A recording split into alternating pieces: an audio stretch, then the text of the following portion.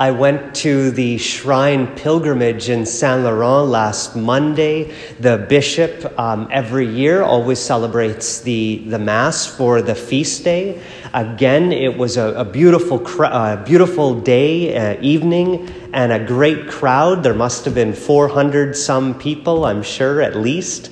And the bishop's message again was good. The theme this year that they chose was when Mary says, "Let it be done to me according to your word." And so Bishop focused on according to your word, the word of God that is spoken to us. And Bishop said that we have to continue to learn and relearn how to listen to that word, the word of God. And one of the things that prevents us from listening is all the distractions we have in our life. And of course, Bishop talked about the cell phone. He said the cell phone, even for old people, he said. And Bishop's allowed to say that because he's 74. So he said even old people are on their cell phones all the time, right? And Bishop went on to list a whole bunch of different things that distract us these days. I can't remember everything he said because I wasn't listening. I was distracted. I'm just kidding. I'm just kidding. Don't tell Bishop I said that.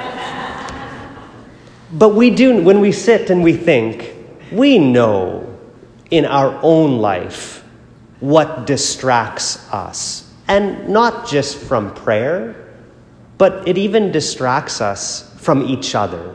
When we're talking to each other, we are thinking of how to respond or whatever.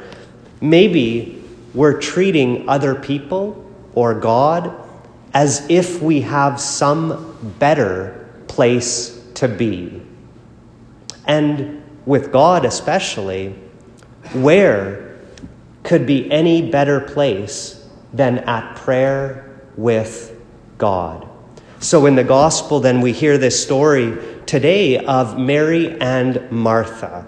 And they're almost put against each other, as if you can only do one thing in your life. You can either be like Martha and actually work, or be like Mary and just sit there and be lazy and pretend to call it prayer, right? That's kind of how it's presented in the gospel, or at least how we live out our lives, that you can either work or pray, but you can't do both, it seems. And we make excuses like that in our life. There's an expression, right? This person is so heavenly minded that they're no earthly good, right? There's somebody who just, has got their head in the clouds all the time, but doesn't do what they're supposed to do. Rather, Jesus is not, and Jesus says that Mary has chosen the better part, but he's not saying that there's only one way or the other, but that we have to find a way to bring these two ways of living together.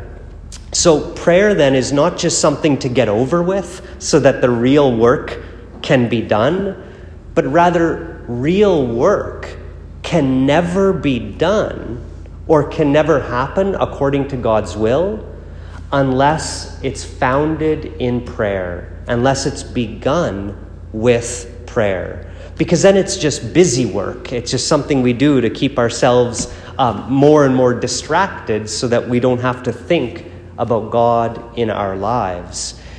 There's another, if you're heading out to chop wood with a dull axe, it's going to take you all day. But if you sharpen the axe, then you can cut the wood quicker. Prayer is how we sharpen those axes in our life. And so, may we, in our prayer, never be discouraged in the middle of our distractions and our worries. But may prayer help us grow in our trust in God so that our work that we do like Martha may be more fruitful and efficient in this world.